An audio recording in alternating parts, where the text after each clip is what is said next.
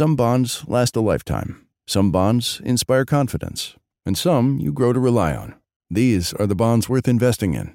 For nearly 50 years, PIMCO has reinvented fixed income to create opportunities for investors in every market environment. So no matter what happens, you can build the bonds that mean the most to you.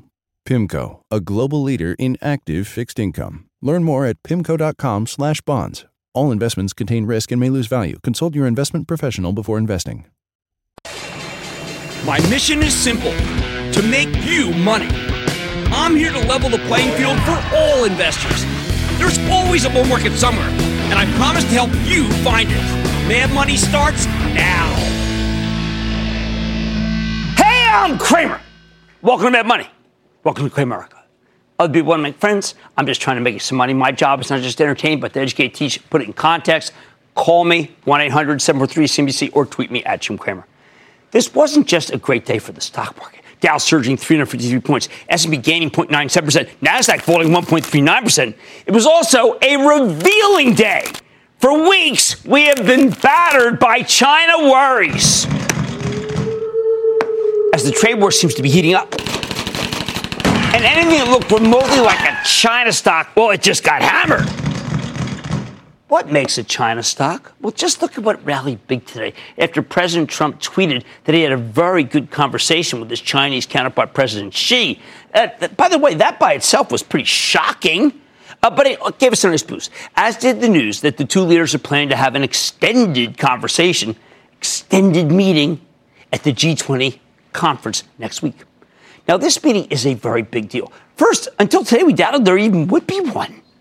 Even after today's terrific run, the market's effectively been stuck here. All we've done is take a round trip back to where we were in late April. Did you know that? The issue. Everyone's worried that the trade war with China is causing an economic slowdown here, which means the Federal Reserve needs to cut interest rates either at its meeting tomorrow or perhaps the one in July. I don't mind when stocks are being kept afloat by what's known as the Fed put, meaning there's a net underneath the averages that will catch us or perhaps even act as a trampoline and propel us higher when the Fed takes action. You know, I think it makes sense for the Fed to cut more each year. That last rate hike was wrong. They know nothing. Long-term bond yields are plummeting. Housing's getting weaker. Retail sluggish. Transport's flagging. That's exactly when the Fed should tap on the accelerator. I keep describing this as the bizarre bad news is good news dynamic. Bad economic news means that the Fed is more likely to do something, which allows stocks to go higher. Unfortunately, though, this is not the kind of dynamic that can take the averages to much higher levels.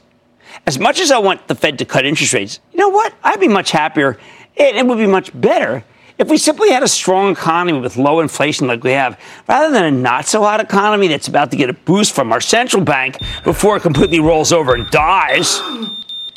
Today's China-fueled rally shows us exactly what that would look like. What allowed this remarkable run? Well, it's simple. Wall Street is so worried about the trade war that any indication there might be ratcheting down in tensions is taken as really fabulous news and a reason to buy. Now, we know that President Trump is itching to extend his tariffs to the remaining $300 billion worth of goods that we import from China because he feels betrayed by Xi, and he's wary about how the Chinese have played other presidents. But if we get, say, a 10% tariff on that $300 billion, which, by the way, I think is very possible, American consumers will take a major hit because the tariff, well, you know what? In the end, we're going to start seeing it, I think, as a targeted sales tax. Not now. The president thinks the tariff's paid for by the Chinese. Retailers have been warning us for ages, though, about this. You could argue that all of these companies are simply talking their book, and that's true to an extent. But that's the point. Retailers want to stop the tariffs from spreading because they believe these tariffs will be bad for their businesses, or at least bad for their business, but might be good for the country. The other problem with the situation is that we can't necessarily count on our valiant Fed chief, Jay Powell. He needs to walk on a fine line. Every time the president bashes him for foolishly raising rates since December, even though the president was right, it makes it harder for Powell to roll back that decision. He doesn't want to look like a puppet. So I'm very glad that we got this China news today because I think the China stocks are key to the market's next leg, with or without a rate cut. However, let me give you a major caveat here. I doubt that anything will come to fruition at the G20 meeting. I know that I'm in the minority. I don't care. Because we've seen this movie before. I think President Xi called Trump like he did before the Buenos Aires meeting, when he tried to stop the first round of tariffs from rising to 25, but then the talks broke down. Tariffs went up. I think we could see a repeat. We know the president has a big wish list. Well, he wants the Chinese to crack down on cyber theft. Good luck there. Enforce technology transfers. Stop dumping things like steel, aluminum, anything else. Curb fentanyl. And to stop manipulating their currency, like when they devalued theirs by 10% to defeat the tariffs. I think that wish list is a little too much for the Communist Party or the PLA. In short, after today, there's too much optimism now. We haven't seen any olive branches ahead of this meeting, and we didn't see a company be told that it's okay to do more business in China or be able to go it alone like an American Express. We didn't see that. I do expect our stock market to be hammered if nothing positive comes off this G20 meeting. And I'm now telling you that I think, just me, not most pundits, think that the most likely outcome is nothing happens.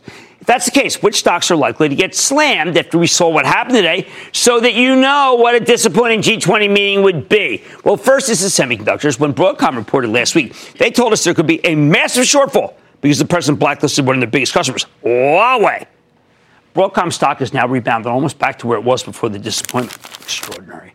Micron's struggling back up. Commodity semis are always in demand in China. Xilinx, the king of Chinese 5G, is roaring back. Meanwhile, Lam Research surged higher today in spite of a recent downgrade. Skyworks Solutions, Corvette, Western Digital all rallied. I think all these stocks will get hit, if not hit hard, if there is no deal. The House of Pain. After the G20. Second, Apple. Now, you know my stance on Apple. We got to own it. Boys, that been right? I mean, come on. The stock's going down from 140 all the way up to the 190s. But after this recent run, I think the stock is still way too cheap. Let's say you have to expect it to get hit if the president rolls out another round of tariffs and he wrongly doesn't give them an exception. Yes, I am calling for an Apple exception to the next round of tariffs. Third, the industrials. These are very tricky. Right now, there are two sets of industrials that are roaring. You got the capital goods companies that Wall Street views as being dependent on China, although maybe they've been punished enough. And then you've got the ones that have rallied enough today that they're vulnerable again. I think Caterpillar and Boeing fall in the first category. Cat's become much more of a service-oriented company than most people realize. Boeing's all about the future of the 737 MAX. I think both stocks have real catalysts ahead, so I wouldn't sweat owning them. Matter of fact, I like them both here. But then there are the companies that really need China because it accounts for a huge percentage of what growth they have. Companies like Emerson, 3M, that stock was up today. United Technologies, actually, these were all up. I think the first two, Emerson, 3M, I think they might miss their numbers if there's no deal. As for United Technologies, even if the estimates are okay, this is a complicated merger got going with Raytheon plus a breakup story. I bet that stock will be under pressure until we have some resolution with the Chinese. Fourth, the transports. These stocks have been crushed by the trade war, but FedEx bounced today. The rails are making a comeback. More on that later when we speak to the CEO of Union Pacific. To me, these are rough stocks because if the president hits China with more tariffs, they go lower. Finally, there's Wynn Resorts and Las Vegas Sands. Both get walloped if there's no deal. That makes their Macau business shaky. Now, I know that on a day like today, nobody wants to hear any of that negative stuff I just told you. I mean, there's tremendous optimism. But I think I got to present a realist view out here on Mad Money. I think it may prove to be a mistake, given the poor record of the Chinese in keeping promises and the lack of trust Trump has shown for his good friend, Xi. Remember, he said, she said. The bottom line, you need to remember there's one situation that nobody who owns stocks want to see. If Fed Chief Jay Powell chooses to be less cautious, less vigilant about stopping a slowdown because of Trump's latest tweet, and there's no deal at the G20 summit. It's a real possibility, and you can't afford to pretend otherwise, especially after today's magnificent run. Eric in New York. Eric! CEO, Tractor Supply, with impressive earnings and decent fundamentals, do you think these 52-week high levels are sustainable, yes or no? Well, I got to tell you, I like Tractor Supply very, very much, but now I got to worry about the weather. If I have to worry about the weather, then I'm going to hurt you if I say buy Tractor Supply up here when I liked it in the 70s when management and I went over the whole story and we thought it was really terrific. So I like it in the 70s, 105, passing. Hey, how about we go to Mark in my old home state of Pennsylvania? Mark. Hey, Jim. How's it going? Not bad. How about you, Mark? Okay. Thanks for making my call first. Of course. I'm calling about TJX, the discounter. And I know I saw your segment regarding retailers, the barbell. Right. Hey, they keep running that ad. Isn't that cool? Go ahead. I'm sorry. No. All I was going to say is with TJX, it's not exactly a necessity they sell, and a lot of their goods are imported from China with the tariff thing. And I'm just wondering if that's as good a a type of situation as the dollar. Well, remember, a lot of their stuff is bought from other merchants that need to lay off goods. And I don't want to mention the merchants in the future that think are going to lay off goods, but there's plenty there. It's kind of like Ollie's, which is another one I left out that I shouldn't have. All right, guys, I don't want to burst anyone's bubbles, but there is a negative Fed situation that can play out tomorrow. And also, I'm not banking on this G20. I mean, everyone else is, so I got to do the opposite. Mad Money tonight. Railroad giant Union Pacific has been crisscrossing the United States since 1862. Remember the golden spike? Can its connections put the company on the right track to profits, or could the trade debate make it lose some steam? Do not miss my exclusive. And it's time for some caffeine. I'm grinding through the numbers from Starbucks and Dunkin' to serve up the stock with the better brew. And I'm taking a look at Wall Street Warriors Lululemon and Under Armour. Are they overstretched, or are they just hitting their stride? I'm going off the charts to find out. So stay with Cramer. Don't miss a second of Mad Money. Follow @Jim Cramer on Twitter. Have a question? Tweet Cramer. #MadTweets. Send Jim an email to madmoney@cnbc.com or give us a call at 1-800-743-CNBC. Miss something? Head to madmoney.cnbc.com. Some bonds last a lifetime. Some bonds inspire confidence. And some you grow to rely on. These are the bonds worth investing in. For nearly 50 years, PIMCO has reinvented fixed income to create opportunities for investors in every market environment. So no matter what happens, you can build the bonds that mean the most to you. PIMCO, a global leader in active fixed income. Learn more at pimco.com/bonds. All investments contain risk and may lose value. Consult your investment professional before investing. They were a piece of the engine that powered America to industrial prosperity. Born in 1862, this company helped give the country the inside track to economic success. In the modern era, can investors still ride the rails to riches? As we prepare for tomorrow's Fed meeting, everyone's trying to figure out the economy's headed into a recession. So how do we get a clear read on the state of commerce in the country? We check in with the railroads because they transport just about everything that matters. Take Union Pacific. Here's a railroad with a huge presence on the West Coast, which gives them a very good idea of what we're importing from China. Some analysts have already decided to throw in the towel. Over the last week, Union Pacific's gotten hit with 2 separate downgrades from buy to hold based on the expectation that the economy is slowing, not anything that Union Pacific was doing. And that means the earnings estimates have to come down. Are they right to be worried? Let's take a closer look with the straight-shooting Lance Fritz. He's the chairman, president, and CEO of Union Pacific to learn more about how his company's doing, where it's headed. Mr. Fritz, welcome back to Mad Money. Good to see you, sir. Thank you, Lance. Thank you for coming on. Thank you. Thank you. All right, first, before I get into this stuff, there is a great heritage of your company, and I want people to know it, that Union Pacific is probably, I think, the leader, always has been, and has a great perspective on this country. I just want you to tell people the heritage. Yeah, so let's go back to May 10th of this year, where we celebrated the 150th anniversary of the driving of the Golden Spike. And that connection of East and West changed the country forever. There's a couple of little anecdotes we used. One was, prior to that, going from New York to San Francisco took 6 months and you risked your life. And in real dollars at that time, it was $1,000 a person. When we opened up, it turned into a 7-day trip with a first-class ticket for $160. You know, I mean, it just fundamentally changed the United States. And ever since, we've been part of the fabric of the economy, and we've been building America. Well, that's one of the reasons I'm glad you went that way, because to me, fabric of America dictates lots, which means you are conditioned to trade. You have to worry about trade. You have to worry about volumes. Strangely enough, you have to worry about weather. These have all impacted. Sometimes I wonder whether the weather has been so bad that something's changed with the weather, because it has deeply affected your earnings. Yeah, it definitely has. As we've seen climate change occur, regardless of what you think the cause is, it's occurring. And as we've seen that occur, we've seen more violent weather impacting our railroad. We're an outdoor factory. And we've seen seasons change. And the one thing that's fantastic about our team, working with the communities that we serve, is we recover in epic manner, right? This past March, we had our main east-west main line out for almost 2 weeks.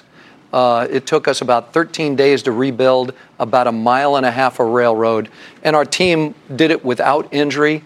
And I'm just so proud of their ingenuity and how quickly and aggressively we go after restoring our railroad. At the same time, I sometimes wonder whether the weather has such incredible implications for volume, as does a potential slowdown. We'll talk about that. That even with these amazing things you're doing with precision railroading, it will defeat you. And you can't show the shareholders all that you can bring home. Yeah, the weather will not defeat us. Okay. Because there's things that we can do to be prepared. So there's a tool that we use right now. It's unique to us, where our weather service, like the NOAA and Profits services, will provide to us an idea that you're going to get hit with a microburst in a matter of 2 or 3 days in this area. Well, we've done the hydrology to know where that's going to impact the railroad, and we'll send out a note to the men and women who maintain that piece of railroad to tell them, hey, clear these culverts. These 3 culverts are the ones that'll get you in trouble if they're not ready to handle the water. So we do things like that to prepare for the weather. So no, the weather won't dictate our outcomes. We got to deal with the weather. We're largely in control of what the bottom line is going to look like. All right. Now, we have a president who tweets today that he's going to see Xi and talk about tariffs at the G20. The work that I've done have shown that the president is actually mistrustful of Xi and is ready to increase the tariffs to include the $300 billion, perhaps as much as 10%. Have you done the mathematics on what that might mean for Union Pacific? Yeah, Jim, let me start by saying I personally and we believe the president is addressing the right topics with China. Okay. That it's been a long time coming to make sure that China does live up to the standards and spirit of the WTO, and that they're held accountable to. You're saying that even though that can hurt your business? I'm saying that because I think that's the right outcome for the United States. Okay, now, how we get there is a different story. I do think tariffs, and of the order of magnitude that we're seeing right now, 25%, I think that's going to ultimately damage the U.S. economy if they go on too long. Okay. The president's used them as an effective tool to get China to the table. Right. But I think we need to use caution as to how deep and long we use that as a tool, because it'll definitely create a problem with our economy. Now, the president's people I talk to have said over and over again that it's actually because of, take your plastics business, which is on fire, that they'll bring manufacturing back, which would be great for Union Pacific, that the consumer really isn't going to be hurt, and that, frankly, to some degree, the Chinese are paying for the tariffs. Now, classic economics 101 says that that's a little bit of let's say, an ill-advised way to look at it. But there is a sense in the White House that these things are working, and there's no reason to keep them temporary until the Chinese change their ways, stop stealing intellectual property. You know the list. Yes. When you speak to the president's people, when you speak to in Washington, do you tell them that the American people could get hurt and that maybe we have to take it a little slower? What do you recommend? Yeah, Jim, I actually have shared with the president that tariffs do ultimately hurt local economies and hurt our people. A great example, the state of Nebraska has a very large ag community. Where you're headquartered? That's where we're headquartered. And that ag community has been significantly negatively impacted by the trade dispute with China, as China's gotten out of the market for U.S. soybeans. Right. That 1 in 2 acres in the United States of soybeans is planted for export. And it used to be about 40% of those exports were bought by the Chinese. They're about 0 right now. So that means 20% of the crop has to find a new home. And what a lot of people don't think about is once you break a supply chain, other supply chains grow to replace it. Well, I hear that if they go to Brazil, you can't unseat Brazil. Or if you unseat them, you might not unseat them all the way. Right. So you got to worry about that. Now, there are other impacts that go on the economy. Sometimes a tariff can mean the U.S. Domestic steel market is pretty robust. Right. Well, that's good. That doesn't mean all U.S. steel jobs are coming back. Right. The relentless pursuit of productivity and the reality of competing globally says a lot of those jobs have been lost to automation. Yeah, we have to accept that, I think. I think we have to. You can't not everything come back. The last couple of downgrades have been about trucks and trucking rates going down. They've been going up, and how railroads have to follow. I'm looking at what you're doing with precision railroading and say, okay, let's say there is some decline in the rate. The fact is this precision railroading is a remarkable concept that is just beginning, and you could get your operating ratio down even if the volumes don't stay because of the trucking problem. We absolutely believe that. You do. Good. This is key. You definitely hit that we are in a softer truck market, right, and that might have impact on the top line. But we also know that our implementation of PSR, Precision Scheduled Railroading, which we call Unified Plan 2020, right, that's well on its way. And it's demonstrating significant productivity and efficiency savings. And I think, well, we know we're keeping with our guidance this year, which is a sub 61 operating ratio. Which is big. And over $500 million in productivity just this year. And we're as confident as ever that we're going to be able to achieve both. As we're always giving some of that back, you know that with your balance sheet allows you to continue to buy back shares. You've bought back a tremendous amount. It seems to be your orientation to continue to return money to shareholders. It is. So the whole thing we're trying to do, Jim, is create more ability to generate cash and operating income. And what we do with that cash is we first invest the first dollar into the railroad. Right. And then whatever's left, we give back to our shareholders in a combination of buybacks or dividends. That's fantastic. The last question I have is, you had to be somewhat relieved. Mexico is such a huge part of your business. I have places in Mexico. I see Union Pacific everywhere. You're a dominant player. That's good news, even though I know that there are issues about Germans building plants there and Japanese building plants there. But no tariff is good news for Union Pacific. Absolutely. It's great news that dispute was settled without tariffs. Now there's work to be done. The USMCA has to be ratified. Yes. We have to get trade right with China. We have to move on to an agreement with Japan, and we need an agreement with the EU. Whew. It's a tall order, but it sounds like you're optimistic. I am. All right, very good. That's Lance Fritz, Chairman, President, and CEO of Union Pacific. I hope you see why I think this is my favorite railroad. No slate. The other guys are great too, but wow, I think you're going to continue to deliver, and this precision is working. That money's back after the break. The goal? Explain the 1990s in exactly 60 songs. Tupac, Lauryn Hill, You Oughta Know, Cream. The greater goal? Move past cheap nostalgia to something deeper and weirder and better. My name is Rob Harvilla. I'm a music critic at The Ringer, and whether you're full of teenage angst or you feel bored and old, whether you don't know the song at all or you know it far too well, my new show will take you through the decade one song at a time. It's 60 songs that explain the 90s. Follow and listen for free on Spotify.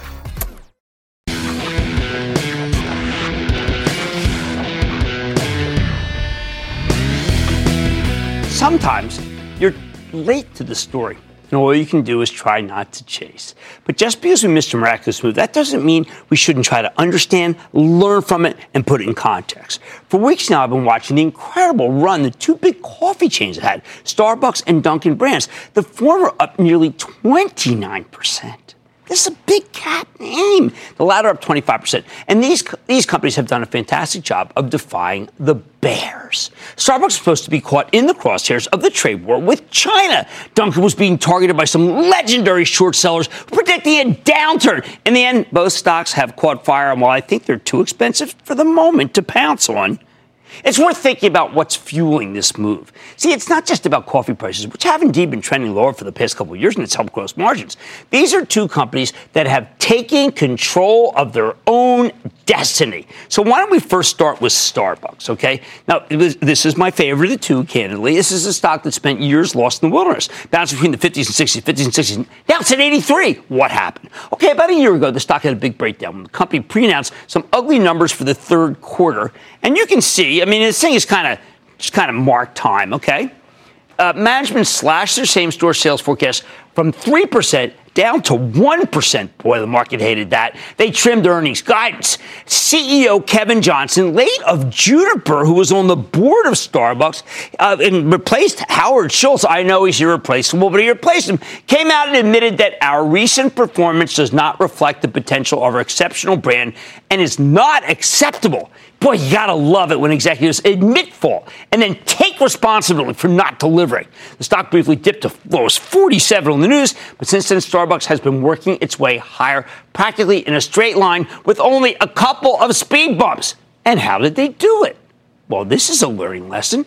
At the same time Johnson took responsibility for the disappointing results, he told us what he planned to do to fix it. The plan: Johnson said Starbucks would close more underperforming stores in most densely penetrated markets. He talked about new digital initiatives to bring in more customers, and he promised to return $25 billion with a B in cash to shareholders via dividends and buybacks, including an immediate 20% dividend boost. However, in the wake of that negative pre-announcement, the analysts turned on Starbucks. The U.S. business seemed to be slowing. The Chinese business was flat. It didn't inspire a lot of confidence. Of course, we brought Kevin Johnson on the show the very next day, and we asked him some very tough questions.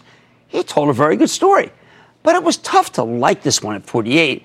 In retrospect, that was the perfect time to buy.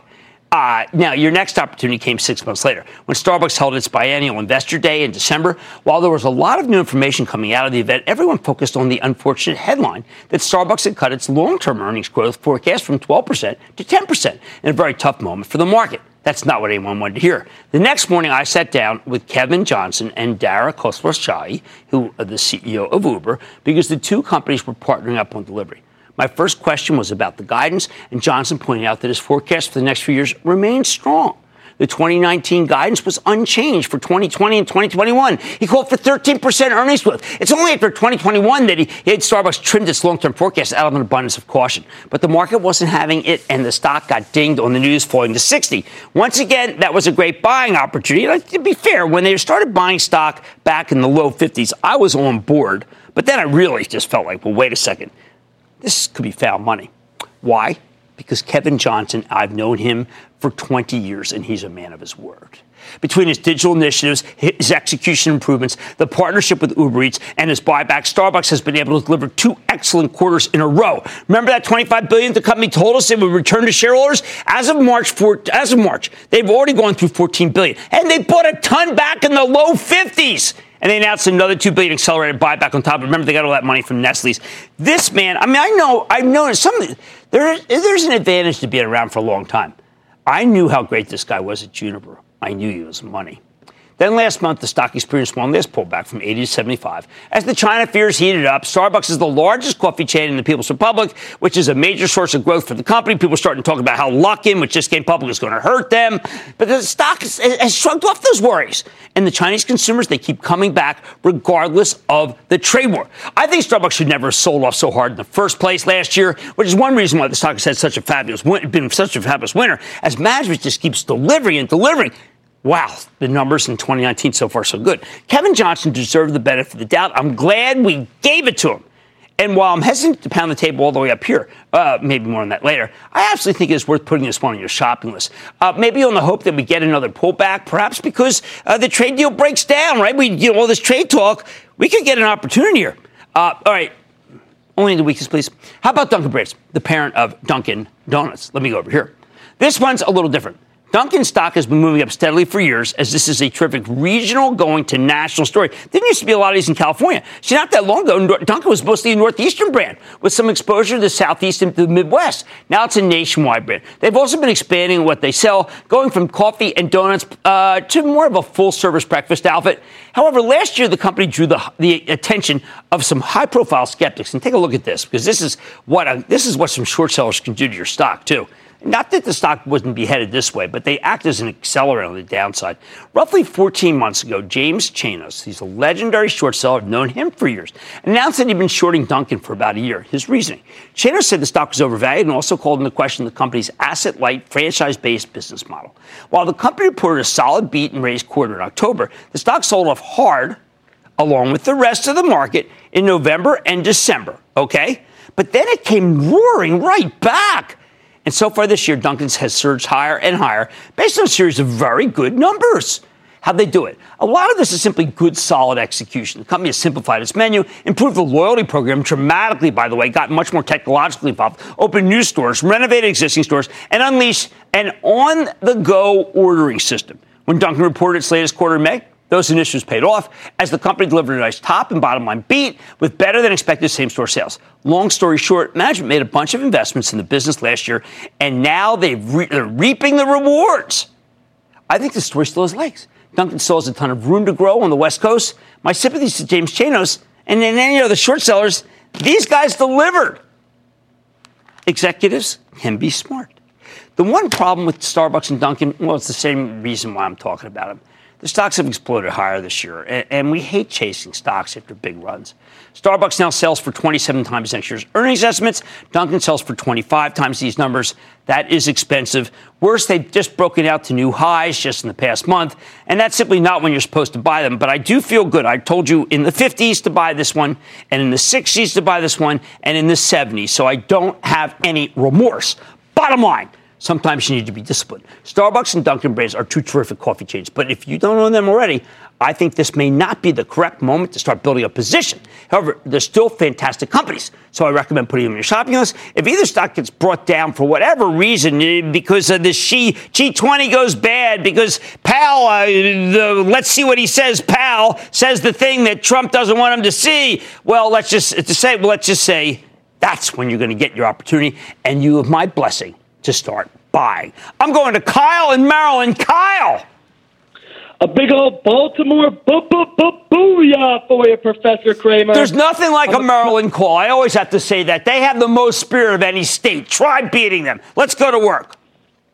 Well, thank you. I'm a college student, I'm an active investor, and I never miss a show. I even take notes because I think your opinion and experience is extremely valuable. Just a sec. I have to stop you. Kyle? Can I stop conversation? I thought college kids don't watch TV. I thought they cut the cord. I thought they don't watch business. You are telling me you are a devotee and you are cadre for Mad Money, aren't you? Professor Cramer, I even bought cable television just so I could watch your show live and not have to pay money. Let's go to work. All right, so my question for you today is about Luckin Coffee, ticker LK. I remember your segment on their IPO about a month ago, and I agree with you when you warned us about their cash flow statement. It's awful. But with ridiculous and rapid revenue and store growth, could you make a case for maybe wanting to trade, not invest, but trade this stock? And if not, could you give us a company who chooses this extreme growth as their business model? And where on their financial reports do you see an indication of some real value or potential? Because I would argue that any company who takes on this business model doesn't have the cash flows that we get excited reading about. Kyle, listen to me and listen good, okay? Because I'm only going to say it once. You want to go into that Luckin, that's fine. I think you're going to be eviscerated by Starbucks. What you need is Shopify. I am not kidding. I think Shopify is the greatest growth profile of any company I know. Secondarily, it will be Twilio. But I think if you buy that Luckin, you are playing with fire. And I am not going to get involved, even as I think you are terrific. And I thank you for calling. I give you Shopify. And then, secondarily, Twilio. All right, discipline trumps conviction, people. Starbucks and Dunkin' Brands, they're terrific. They are. They're great. We love them, right? Especially Kevin Johnson, KJ, as I like to call him. But this isn't necessarily the right moment to buy. The earlier moments when we're pounding the table were. Hey, Mad Money ahead. Can Lululemon or Under Armour work up a sweat in this market? I am tackling the technicals to find out. Then what Facebook's move into e-commerce really means for the stock, not like what you heard all day. And all your calls, rapid fire, in tonight's edition of the Lightning Round. So stay with Cramer.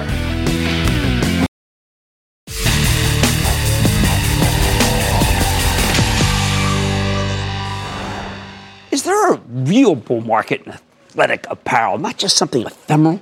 In the past few weeks, both Lululemon and Under Armour have rocketed higher.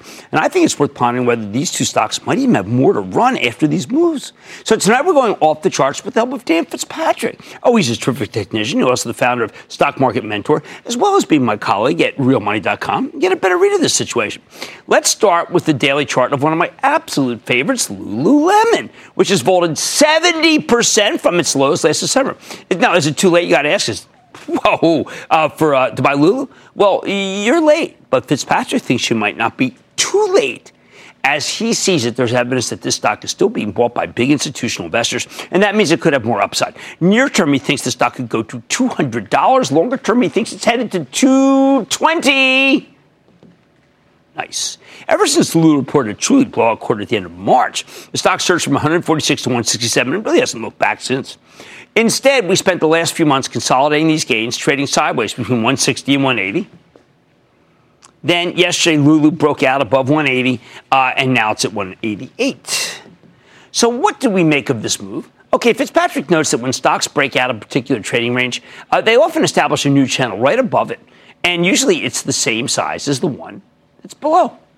These boxes are boxes of prices. That's a cool word, isn't it? Boxes of prices are known as Darvis boxes because a trader by the name of Nicholas Darvis first came up with the idea. They look like a flight of stairs, okay? And this is pretty cool stuff. Based on this method, Lulu just broke out of the 160 to 180 box. That means its next ceiling resistance should be at 200. See, up 20. However, Fitzpatrick says this is a short-term target, not a long-term one. What else? He likes that Lulu's floor of support is defined by its 50-day moving average. That's the red line. Very positive. Same goes for the fact that it's flying on very high volume. You see the spike in volume right here? That's very important because this is a sure sign that big money keeps flowing into this stock. All right, how about a longer-term view? I want you to take a look at Lululemon's weekly chart, okay? On this one, the longer-term 40-week moving average, okay, here's the blue line, defines Lulu's floor of support. Isn't this pretty consistent, right? I mean, that really does tell you the story. It's good news. Why is it good news? Well, because Fitzpatrick thinks that the slope of the 40-week moving average is just about right. It's not too flat, which would indicate that the stock is stagnating. It's not too steep, which would mean it's having a parabolic move, and easy money has already been made. Parabolic moves, according to Cramer, are always bad moves. Can't go up too fast. This is a Goldilocks slope, so to speak. It can lose moving higher at a rate that's just right. Now, if we use the same Darvis box methodology on the weekly chart, what does it give us? Well, for the past several months, Lulu's been trading in a range between 110 and 165. That's a $55 range. So if we operate under the assumption that stocks go from one box to another box of the same size, that means Lululemon's new range should run from 165 to 220. And that's why Fitzpatrick thinks it can go to 220 over a longer period of time. What else? Fitzpatrick points out that you can see 7 or 8 very tall volume bars, and they're all green, okay? All right, so this is important. In other words, the stock has been roaring on high volume, which gives us more evidence that major institutions are putting their money to work in Lululemon. That's why I think it's not too late to buy the stock. As long as the stock stays above its 40-week moving average, of which it's well above right now, Fitzpatrick remains a believer. You can see all the big moves are up on big volume. All right, now how about one that really people have given up on except for me, and now they're starting, the Johnny-come-latelys are joining now. I'm talking about Under Armour. Yes, this one has a very different trajectory. Witness the action in Under Armour's weekly chart, okay? Here's a stock that spent years getting hammered. I mean, oh man. It's now down 50% from its highs in 2015. But Under Armour has finally started showing signs of life as it pops out of what's known as a volatility squeeze. All right. So where does Fitzpatrick think it's headed? Okay, before the breakout, Under Armour was trading between $16.50 and $25. Okay, you can see this. Boom, boom, boom. And that gives us an $8.50 range. This channel first started forming early last year when the stock first broke out above its 40-week moving average. For Fitzpatrick, that means it is an extremely durable and reliable base that can serve as a springboard for much higher prices. Squeeze, boom. Okay? If we use the same measured methodology that we use for Lululemon, that means this stock is now trading between $25 and $33.50. Given that it spent months coiled like a spring right below its old ceiling of resistance, Fitzpatrick thinks the stock can cover that ground pretty darn quickly. And even at $33.50, up 23% from these levels, Under Armour would still be 39% below its all-time highs. So that's not a crazy target at all. I agree.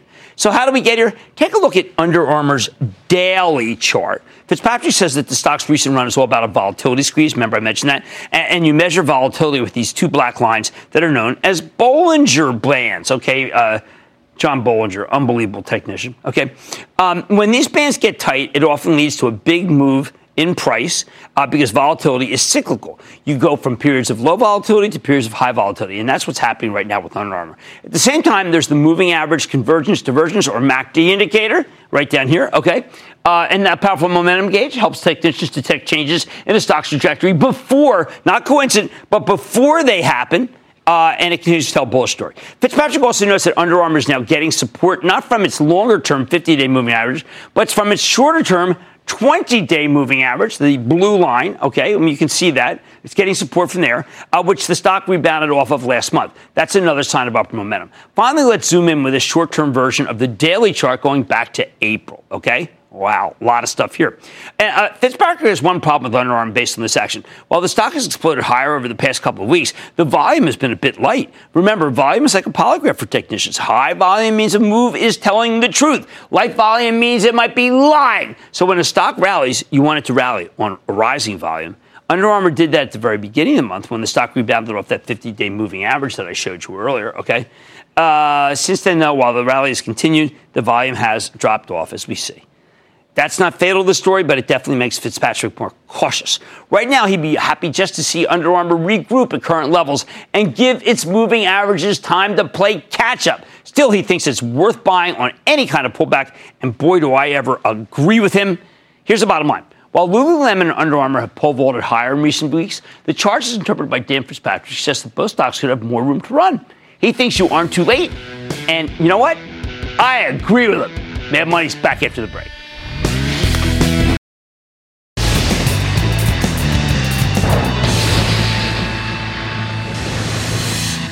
It is time. So this is lightning round.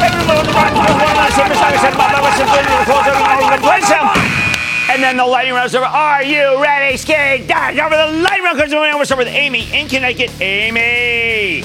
Good evening, Mr. Cramer. Good evening, Amy. I appreciate your 25 years of market wisdom and valuable insight. Thank you. Thanks for that, and thanks for taking my call. My question is for a stock. Great-looking chart and an uptrend, but one of the few not participating in today's rally. Company is Atlassian. Atlassian, I think that, people say they're rivals with Slack, they're partners with Slack. I say they're fantastic, and I like those guys. And the symbol is team. Let's go to Marianne in Illinois. Marianne.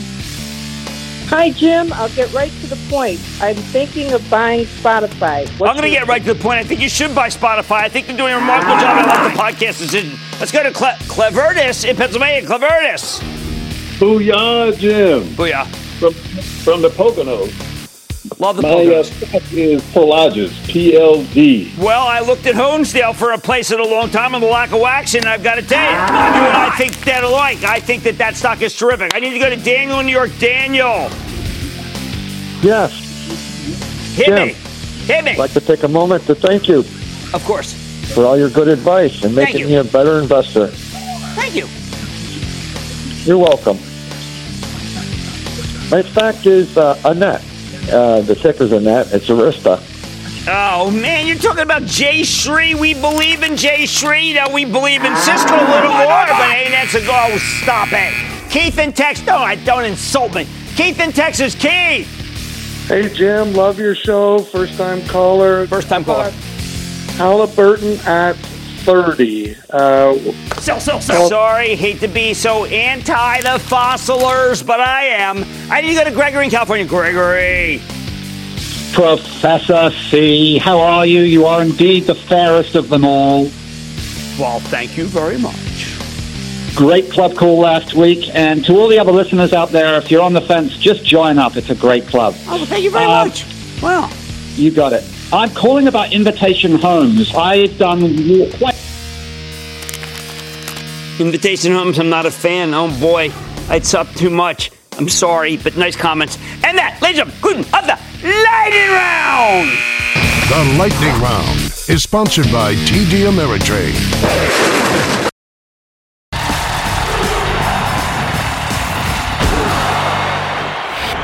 Just because a company is incredibly cynical and self-serving, that doesn't mean it can't do good things now and then. And that's Facebook's new cyber currency initiative in a nutshell. This could prove to be a very good thing for 2 billion plus people who either don't have credit cards or live in countries where there's so much inflation that a traditional bank account, well, let's just say it would be quite risky. There's a lot of justifiable skepticism that Facebook's simply doing this to improve its image. And you know what? I'm sure that's a part of it. Not that there's anything wrong with that. But I think this Libra nonprofit initiative run by David Marcus, former president of PayPal, and a guy I like very much, who is a champion for privacy and, yes, a rectitude when it comes to the customer, I think will actually work. Libra will take advantage of Facebook's messaging platform, which Marcus runs, to let users in countries with unstable currencies 48% of the world's people live in these kinds of shaky regimes, and let them conduct transactions on the up and up. Now, in these situations, you normally put your money in dollars or euros or even gold, but now they got another option that has much less friction, less cost. Facebook isn't trying to make any money on this, which could launch next year. Why? Because it's right to not make any money, but it's also right to show Congress that hundreds of millions of people still trust them and need them. They're really desperate for better PR. Who can blame them? Because they don't want to be raked over the coals by legislators worldwide for the rest of their lives. And so they're actually doing a good thing. A really good thing. For example, we know that check cashing operations have a really pernicious influence on poor neighborhoods. If you don't have a bank nearby, you're going to get ripped off by one of these check cashing guys. Facebook's new Libra currency could let you get around that. And if they end up helping millions of Americans, that will make it tougher for Congress to crack down on their privacy practices and, of course, help millions of Americans. Now, maybe a cryptocurrency isn't the best way to help people in banking deserts, but it's something. In a perfect world, we'd bring back postal banking, where you could open a savings account at the post office, which is something we used to have when I was a kid. But we don't live in a perfect world, people, and in this world, Libra is a lot better than nothing. Your phone, this is going to become your bank for billions of people. Of course, Facebook's done a lot to ruin its reputation. However, this initiative could cut huge banks out of the equation, while potentially also taking a huge slug of credit card transactions. And that's why, of course, Visa and MasterCard are lined up in this thing. They're on the team. And it's a pretty good way for the company to improve its image. It would be better if Facebook didn't do anything shady to begin with. But the whole business model is premised on using your data to come up with targeted advertising. They're not going to do that, but they are setting up Libra in a way that I regard as kind of arm's length and won't make them any money to begin with. Now, this is a generally positive thing. I have no problem with companies doing good things to improve their public image. And ultimately, I wouldn't be surprised if Libra turns out to be a very big deal for Facebook shareholders, giving you still one more reason to buy the stock if you needed any more to do so. Stick with Cramer.